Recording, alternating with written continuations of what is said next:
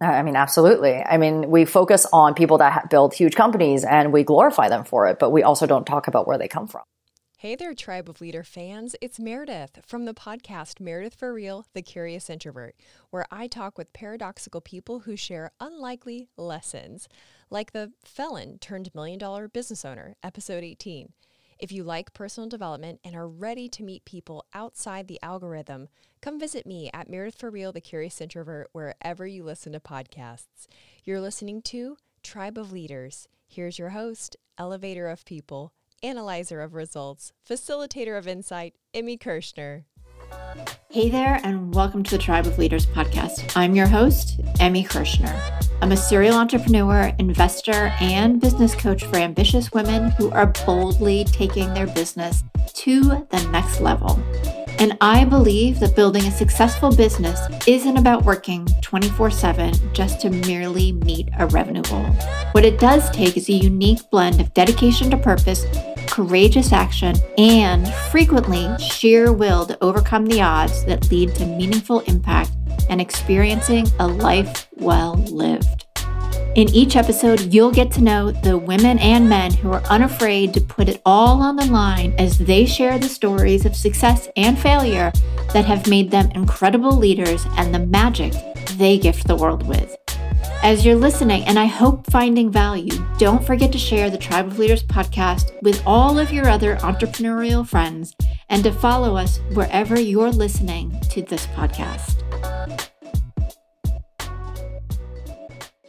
Hey everybody, welcome to the Tribe of Leaders podcast. I'm your host, Emmy Kirschner, and on today's show, I have an incredible entrepreneur. eWebinar co-founder and CEO Melissa Quan has spent 12 years in startups and built 3 successful companies without venture capital backing.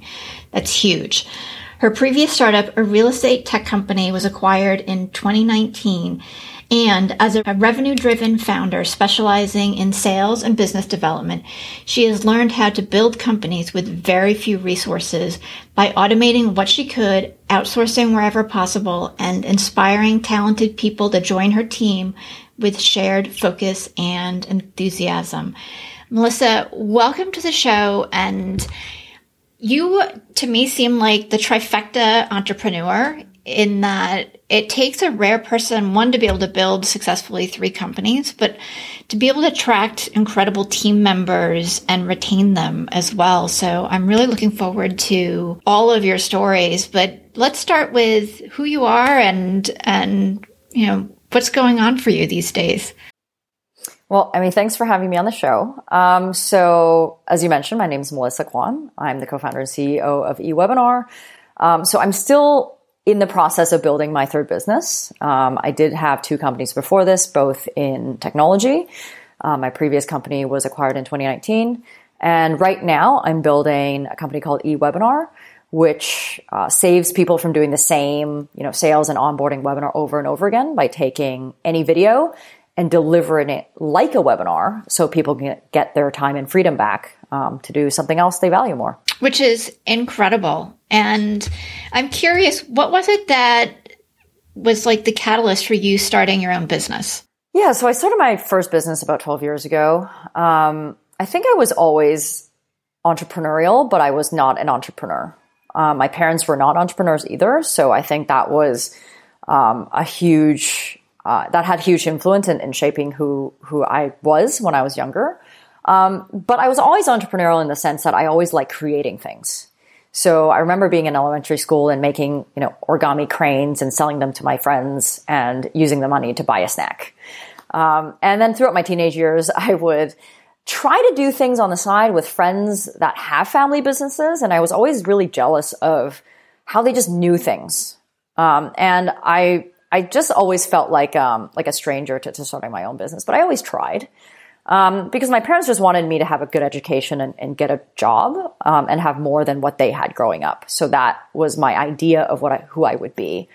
But I remember sitting at my last job, which was the last one I worked for someone else at SAP, where I was in large enterprise sales for technology, and thinking, I don't want to work for someone else anymore. Like, I don't want to answer this person. I don't want to do things that I don't enjoy. And I remembered emailing my parents on Hotmail That's how long ago it was, and wanting to get their blessing. And to my surprise, they were like, yeah, go and do what you want. Go and do what you want to do. And if all fails, you can always come home. And that was really huge for me because that's not who they are. Like they're very, very conservative. So I kind of took that as a sign. And that was when I started my first business. Which is incredible. And well, first, does Hotmail even still exist? Like, I think I want to say Outlook bought them, and is that owned by Microsoft? Like I'm not sure, but remember when it was Hotmail and like nobody had use their real name because the internet was a dangerous place? So everyone had like an alias at hotmail.com. Yeah, or Yahoo, which I think there's still a couple of those around. But just changing the conversation back to your parents too. Did they give you a sense of freedom in go do your thing and you can always come back if it doesn't work, so that maybe you took even bigger risks or created something that you weren't expecting to because you had a little bit of a safety net? Well, that's a good question. I think that's something that a lot of us take for granted is the privilege, right? And not everybody has access to credit or the capacity to save money. I certainly did because right out of university, I was selling real estate. So I made money off commissions. And I wasn't a bad salesperson. I had apprentice under bigger agents and things like that. And then I worked for a big technology company. And yeah, like my parents were not like wealthy by any means, but we didn't have to pay our own tuition ever. They wanted us to be comfortable. And I think that is definitely something that when I was younger, I took for granted is I knew that I would never be in a desperate situation. In fact, in the first, I would say 8 years of my journey, and I've been in this for 12, there were many, many times that I knew I could go back to my parents, and I did. Whether it was for a loan or to pay off my credit card or something to help me out. And yeah, so it wasn't so much a sense of freedom. It was, to your point, like I knew I could take more risk and spend the money that I had because I would always have a roof over my head and have food on the table. Which is, I think it's amazing. And I think you can create more when there's the ability to take on that risk, right? Like it's... I mean, absolutely. I mean, we focus on people that build huge companies and we glorify them for it, but we also don't talk about where they come from. Right. Right? Facebook, perfect example, right? Like Mark Zuckerberg went to Harvard. Like, yes, he built Facebook and that's amazing. Right. But that gives you a different opportunity and different perspective on life as well. Yeah. I certainly didn't go to Harvard, right? But I don't take where I came from for granted because yes, like it definitely gave me the education and access and, not so much freedom. I'm trying to find the word for it, but it's like the peace of mind, right? That you can keep moving forward and really spend your last dollar as I have, in the first 8 years, because I knew that like if all failed that there would be more. Yeah, absolutely. And I think that's great and such an opportunity, but it's also, 8 years, right? Like that's a lot of persistence and perseverance and dedication that you've had to creating these companies and seeing them be successful. It's difficult because what I don't often talk about, and I've written about this a few times, is I was really I didn't have the knowledge to build companies. Everything I had to acquire myself, right? And because I didn't come from that background, I was so green that I thought code was one language. Like when I quit my job at SAP, I thought like, oh, I'm just going to find someone who could code and make this thing. Like I thought it was like, one language. And yeah, and I thought that like when a designer tells you, I'm going to give you this thing on Friday and it doesn't come on Friday, I was surprised by that. But now when a designer says, I'm going to give you something on Friday, I'm like, you mean this year or, 6 months from now? But I had to learn all that. So because I had to learn all that, it just took a lot longer for things to come to fruition. And I had a friend tell me once that if you give someone enough money and time, anyone could make a successful business. And I think that's true, right? And because I didn't have limitless time and money, but the persistence to keep going, I was in really, really bad places where my parents stopped talking to me for 2 years. I didn't have a credit card for a long time until my company was acquired in 2019. I didn't have a credit card for like 4 or 5 years. I had times when I had to go to startup events for food, living in New York, having one meal a day, right? Those are the things that nobody talks about because there's also shame to that. Because then if you say it out loud or if you talk about it, then people think you're not capable, or maybe you start believing that you're not the one to do it. But that stuff happens to a lot of people. And then, 8 years later or 10 years later, you sell your company and they're like, oh yeah, always knew you'd be successful. But it's like, no.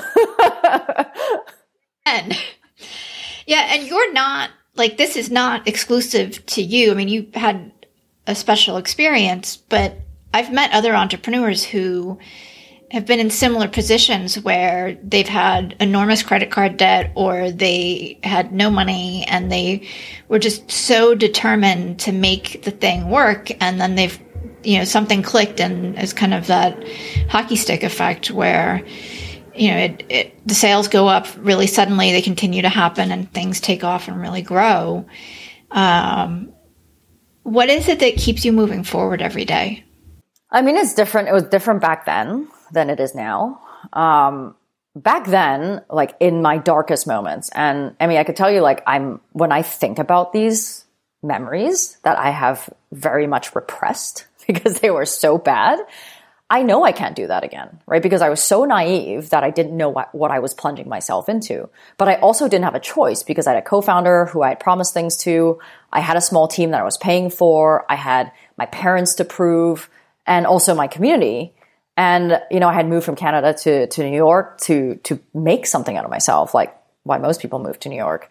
So back then it was more like I didn't feel like I have a choice. Like, I think sometimes giving up looks like it's the only option, but it's the easy option, right? What I've come to realize that is to be successful, you have to be the person who's willing to keep going when giving up seems like the only option, because everybody gives up. And if it was easy, everybody would be doing it.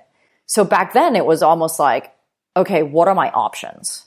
If I stop doing this because I'm exhausted, then, I play this out in my head, right? I'd go get a job. I'd probably get, this income range. And so I talk it through in my head. I'm like, okay, so my worst case scenario, which is giving up, would put me in a better financial position than I am today. So actually that's not so bad. And then I would keep going. But my co-founder and I also had this mechanism for which we would make decisions because we hadn't found product market fit, right? Because we had some customers, but not enough to be like, yeah, we're onto something. And, we would, if either of us felt like we wanted to stop, then we would ask ourselves, okay, how would we feel if we stopped doing this today? How would we feel tomorrow? And if the answer was, I would still wonder if I didn't go far enough, or I would still have regret, then we would just keep going.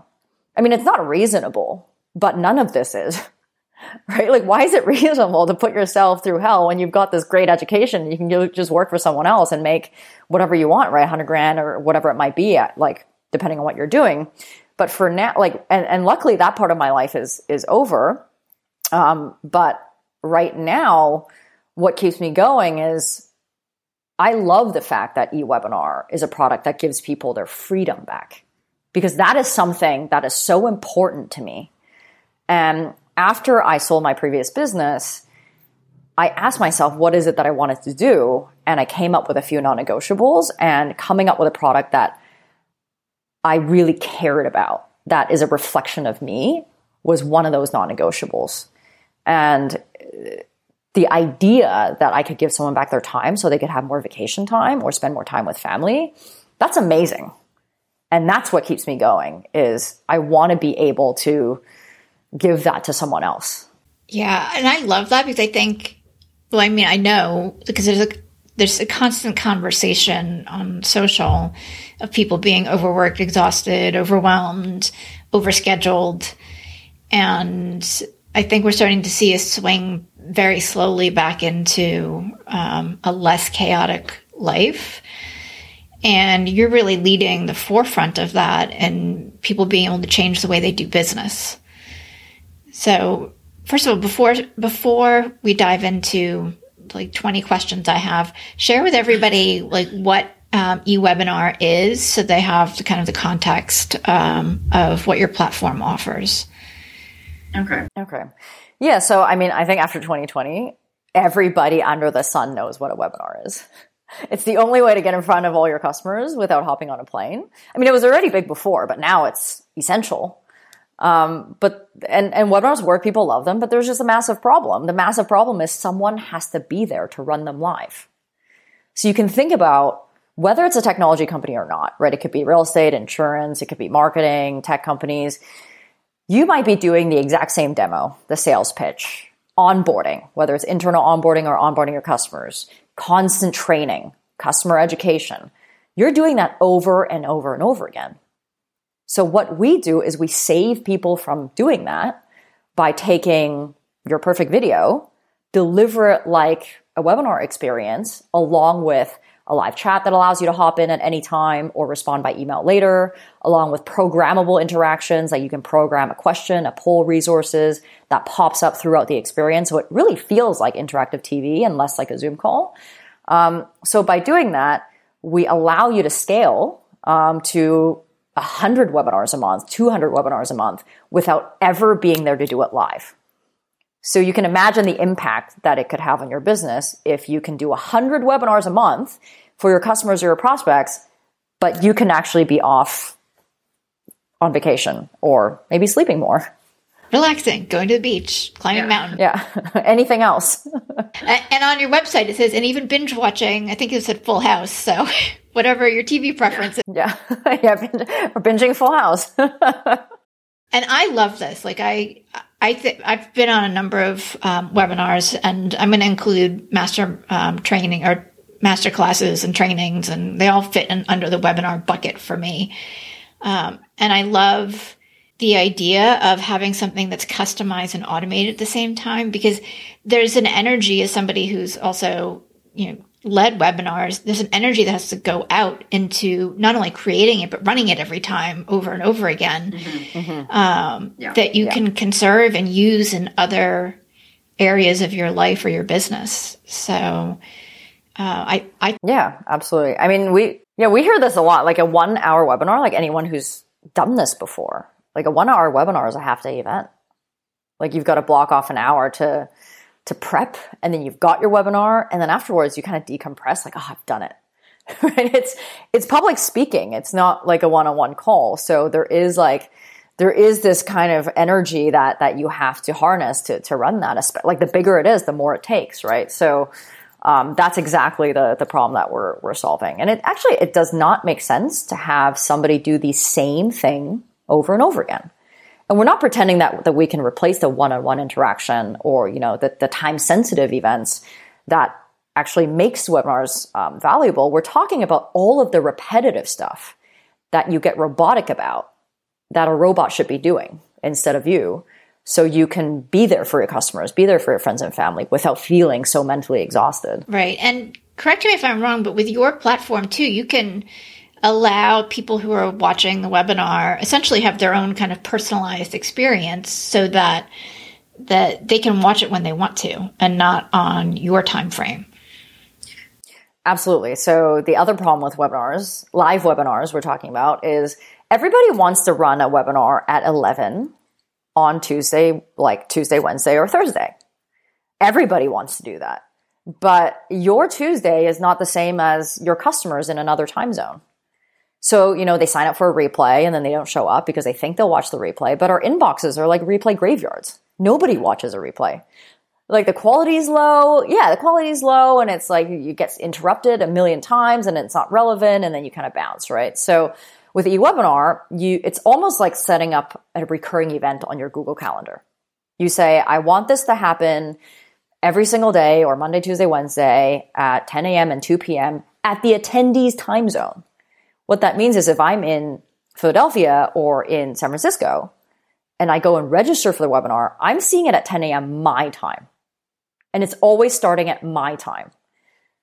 But there's still a psychology about people blocking time off, right? So the argument against that is, well, why don't I just go watch a video? Well, because it's not a webinar.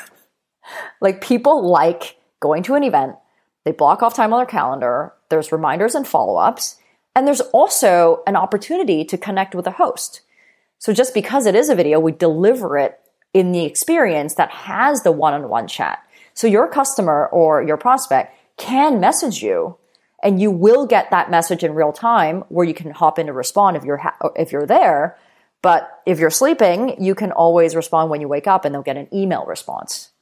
So that chat is really no different than like any little chat support bubble that we see on every single website. We basically just took whatever works right now and we coupled it with the technology that we're building.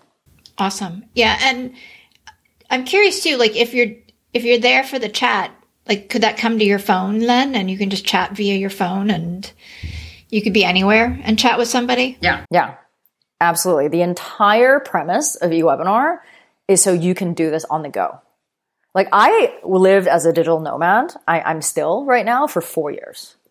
So the reason why I built this company is because in my previous company, I was the one that was running all of those repetitive onboardings and trainings and sales demos in opposite time zones of my customers. And I had dreamt of this amazing product that would do my job for me while I can go and have fun without, watching my alcohol intake at dinner and watching my time. And like, I remember landing in a different city and the first thing I would do is check the internet speed at my hotel. And if it's not good enough, then I would have to find a solution for that, like before my next training came up. So the whole premise of the software is you can do this on the go. And if you implement this in your business, you actually can do less work and not do more work.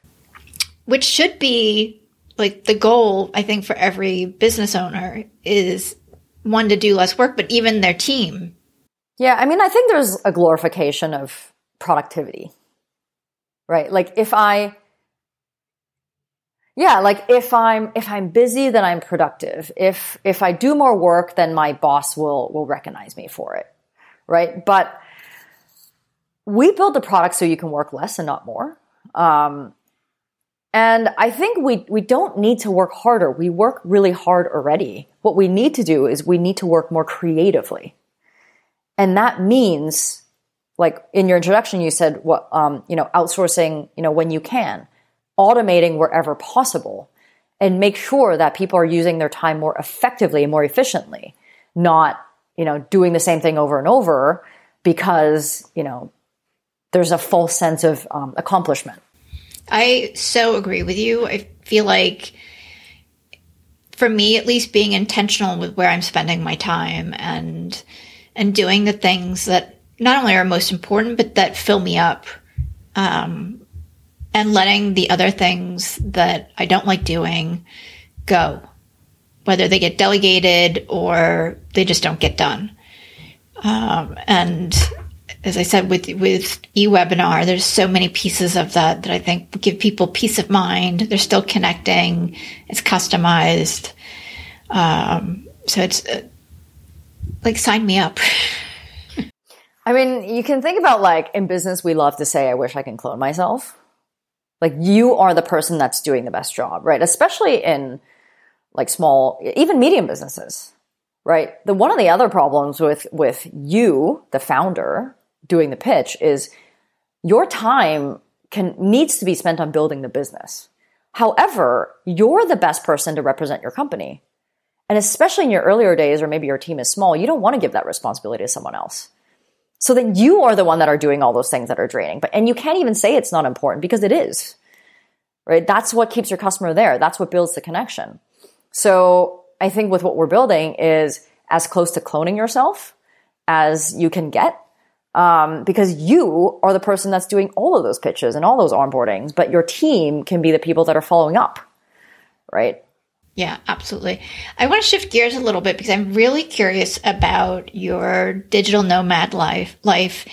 And when we talked earlier, one of the things that you mentioned was that you don't have a set schedule. Like you kind of get up when you want, you work when you want within, the boundaries of moving everything forward. What was the catalyst for you in, I presume, moving from New York, but traveling the world and leading that type of lifestyle?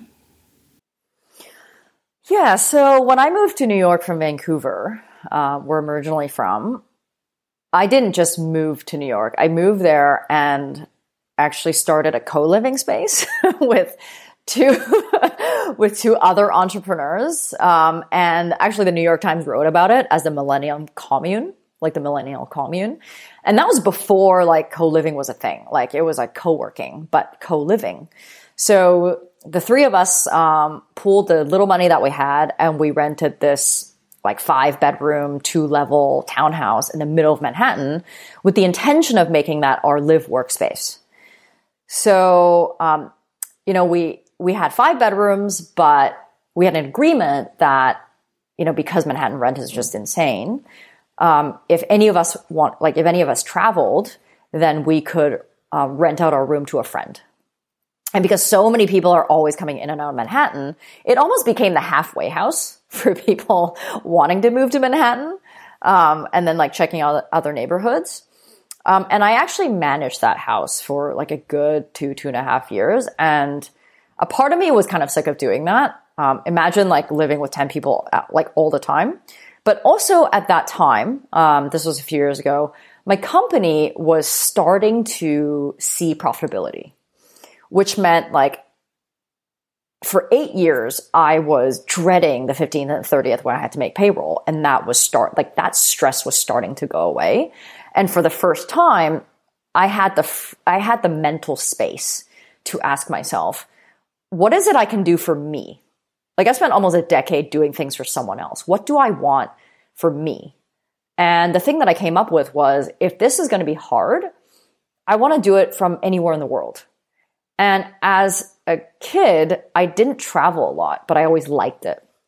And because I met so many people in New York that were kind of living that same lifestyle, it became more and more appealing. I had met someone in New York at the time and I threw that idea out to him and he was like, oh yeah, like that kind of sounds like a cool idea. Why are we paying expensive rent in New York when we could just redistribute that to an Airbnb in Colombia, for example, and just work out of there? And that was really it. It was just like wanting a change with the living situation I was in. But I also wanted to do something for me for once. And I thought that would bring me joy, and it did. So what was the first country that you went to? The first one we went to was Chile. We spent a month there, and then we went to Argentina, and then from there we went to Vietnam. Then we just kind of hopped around. Oh man, it's so hard. I mean, eventually we found Amsterdam and fell in love with it because it's just a cool city. Definitely one of my favorite places in Amsterdam, but it's only because the people are so amazing and the parties are great. But I would say the most memorable place is definitely the Maldives. Like I treated us to a trip there after my last company was acquired, and it was just unbelievable. I've only seen pictures and it looks unbelievable. So how do you manage your work-life balance too? Because while you said that you don't have a set schedule, I presume you're still putting in a number of hours to move things forward and to grow the business. Yeah, so I definitely don't have a set schedule. I work really late. I enjoy that. I work at the times that I want. I probably get up at noon every day. And, being in Europe, of course, helps because a lot of our customers and our team is in North America. But it really doesn't matter where I am. I always set my own hours. I'm a big advocate for life design. And you should always design the life that you want to live and be really intentional about it. I think that if you love what you do, and I know this sounds textbook and tacky, like there isn't work-life balance. I've designed my work around what I enjoy the most. And I had brought that up earlier about like freedom being my number one priority. like giving someone back their freedom is something that I enjoy. So even though the work is hard, especially because we're not profitable right now and I have a team to support, knowing that I'm doing something that makes me happy, like that makes me truly happy, that's the balance, right? Like I don't need to separate my work from my life. Like there's certain things I do, like I don't work on weekends. And that's definitely a luxury that I feel like I've earned over the years. But how do I balance that? I think the short answer is I don't. Because I don't see it as two things. In fact, my co-founder is my husband. So there is absolutely no work-life balance, no separation. Like we would be watching Netflix and I would be like on HubSpot answering, and it drives him nuts sometimes. But in the beginning of a business, like you need to have that focus. Like you need to be there for your customer because every dollar counts. And it didn't start that way. I started the company thinking I didn't need a CTO because I was kind of sick and tired of dealing with somebody else. And I thought I could do it alone. But it turns out you can't build a company without a CTO. So it turns out he's a really good one. Yeah, he was kind of like volunteering things for us on the side. And I'm like, wait a second, you can really code. Like I was with him for so many years. I didn't know he was such a good coder. And I was like, why am I paying some other company when you could just be my co-founder? And so it happened accidentally. But I really would not have it any other way. I think like what's funny is during the pandemic, people are like, you guys work together and now there's next level cohabitation. Like you have to live together. You can't leave the house. Like what does that feel like?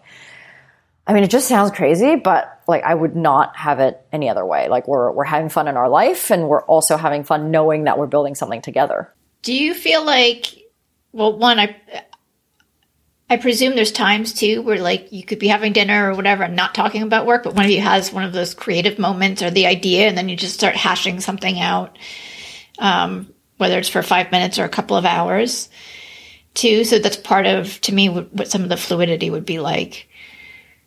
Yeah, I mean, imagine, like, I can't imagine building this company any other way because, number one, I think the pandemic really accelerated things because we had nothing else to do. But also, when you are with someone who is thinking about this business every waking moment, like, those creative ideas get discussed all the time. It's not like, okay, let's discuss it tomorrow, and have a group meeting. And just the speed at which things move is incredible. And I've had the experience of building businesses with other people for like almost a decade. So, yeah, I'm grateful for it because I certainly don't want to be working for very much longer. So what's your long-term plan then? My plan is to get this company to profitability. And when that day comes, I would consider myself retired. Because we didn't build this business to be a unicorn, right? There's this like whole like glorification around $1 billion companies and $100 million valuations. Like, I don't care about that. Because what I learned over the past few years is while I think that sounds great and it's great to feed your ego with that, it just takes so much sacrifice that I'm not willing to go through that. Like I see some of my friends like taking in all this money and having a board, wanting to go for the IPO. And it's not a great life. What I learned is I love traveling. I love experiences and parties and community. And I want to balance that. Like that's more of a work-life balance that I'm looking for, not within my own life, is like, how do I balance how much I put into my business to how much I want to live my life for the rest of my life, I guess, right? So my plan is to get this to profitability and just make this a cash machine. Like that. I just want this to generate income for people that are involved, a good income for people that are involved, and build really great lives. So we could do all the things we want without looking at price tags, right? So I can book the next flight without looking at the cheapest date, or I want to stay at an Airbnb and be in a certain area without trying to optimize, right? Like that's like, when I think about where I want to go with my business, it's really like, I want it to feed the life that I want to live. Awesome.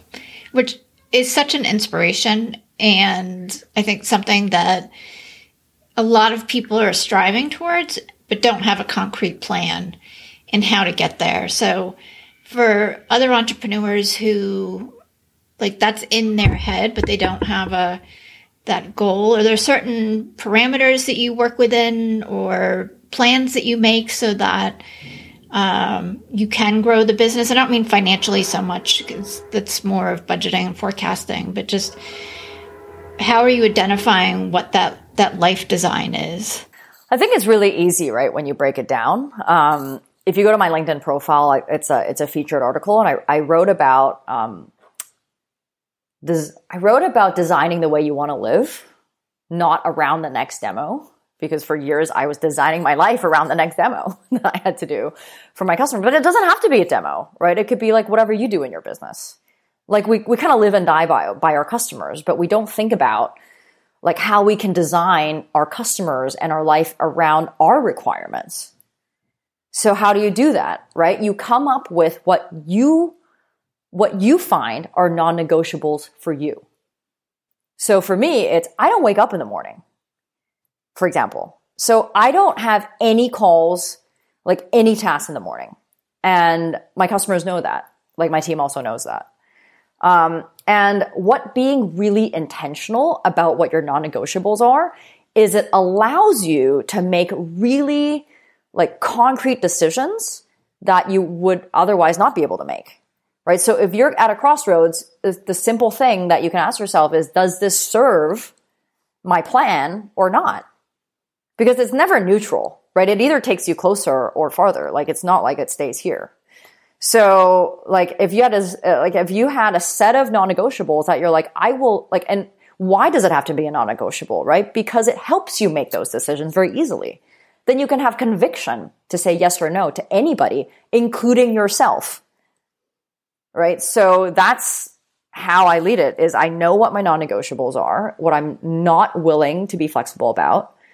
And every decision in my life has to yield to that. I love that, because I just wrote an article for my newsletter about decision-making parameters. And like some of mine are things have got to be a hell yes. Like I've got to be super excited about it. And I have to have time, as somebody who loves to do 12 things at once, I have to actually have the time to do it and play full out. So I think having those types of parameters is so important in just creating the life that we love and that we want to live, instead of living in somebody else's kind of predetermined format. So thank you so much for sharing that. Share with everybody, because we have to wrap up. Time has flown by. But share with everybody where they can connect with you and where they can find eWebinar. Yeah, so if you can go to ewebinar.com/tribe of leaders, you will find my LinkedIn profile, a little bit about eWebinar and how to join the demo. And eWebinar is exactly as it sounds. eWebinar. We totally lucked out on the URL, which is why I don't have to spell it out for you. So everybody, check out Melissa, check out eWebinar. I think it's a really cool platform. It's definitely something I'm going to investigate as we're moving into doing some different types of trainings. I think it's, as I said, I'm just really excited about it. Like it solves so many problems. And again, thank you so much for sharing your story with us, because you've had such an incredible experience throughout the last 12 years building these businesses. Yeah, thanks so much for having me. You're welcome. You're welcome. And for everybody who is listening, we will see you next week. Thank you so much for being a listener of the Tribe of Leaders podcast. I am so grateful for each and every episode that you tune in and listen to. And I hope that you get a ton of value that you can implement starting today. I do have just a quick favor. If you wouldn't mind hopping on to wherever it is that you listen to podcasts and leave us a rating and review, it would help us tremendously so that the Tribe of Leaders podcast can be found more easily and help inspire other entrepreneurial leaders.